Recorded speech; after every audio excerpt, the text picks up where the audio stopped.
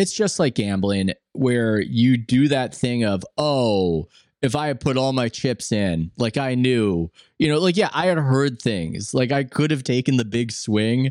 I did hear that, hey, it's a done deal before it was, but not with the level of confidence to actually go out there and own that and say Kevin Durant is coming to the Warriors. But man, I could have, Jay. I could have done it. Oh, this was when he came to the Warriors. Yeah, not leaving, coming to the Warriors. Oh, yeah, yeah. Leaving was a weird one too, though, man, because he had gone off on me in a press conference about saying that he was going, and it was around the time where I guess the Knicks had opened up cap space, and then he disappeared for 8 days and didn't do media for 8 days.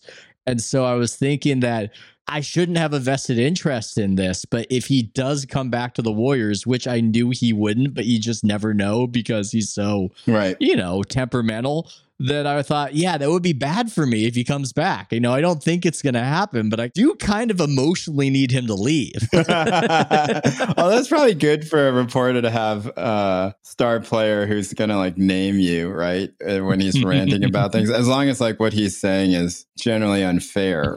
Yeah. And that you get to be the victim in it. Maybe that would be beneficial. I don't know, though. I also probably wouldn't want the stress, honestly, if I was in that position. Oh, no, you don't. Yeah. I don't want 6,000 Warriors accounts screaming at me and also having one of the most famous people in sports mad at me all the time and making my job harder. Yeah, that doesn't sound that pleasant. Do it again! Do it again! Welcome to the House of Strauss.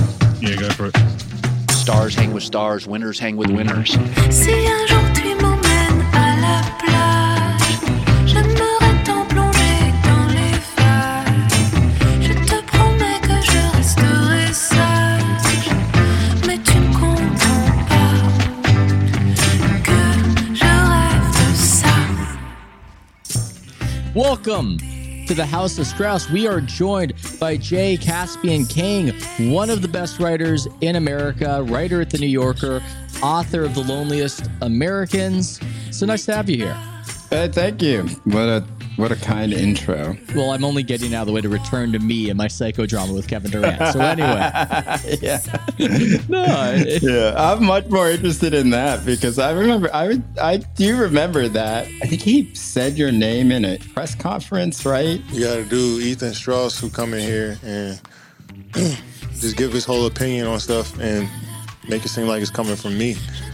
And he just walk around here, don't talk to nobody, just walk in here and survey and then write something like that, and now y'all piling on me because I don't want to talk to y'all about that. I was like, what did Ethan do? It seems like he mostly wrote a piece about the defense. He was just covering them as a beat reporter. What was it? What was the source of this? He had a whole spiel. He was wearing his White Sox hat, which almost became a bit of a mood ring, where if he was mad, he would wear the White Sox hat. So we at The Athletic around that time, for a little bit of behind the scenes, how the sausage gets made, we all knew that he was leaving and we had to say something about it.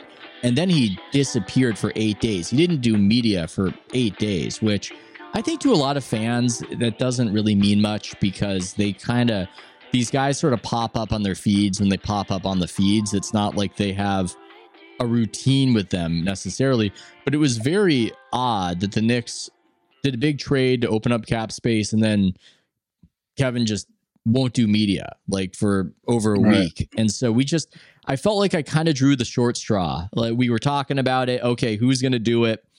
And I said, okay, I'll write it. I'll write that, everybody thinks he's probably leaving for, and I had to do due diligence. I've never talked about this aspect before, but I had to call people and just kind of put the question to them.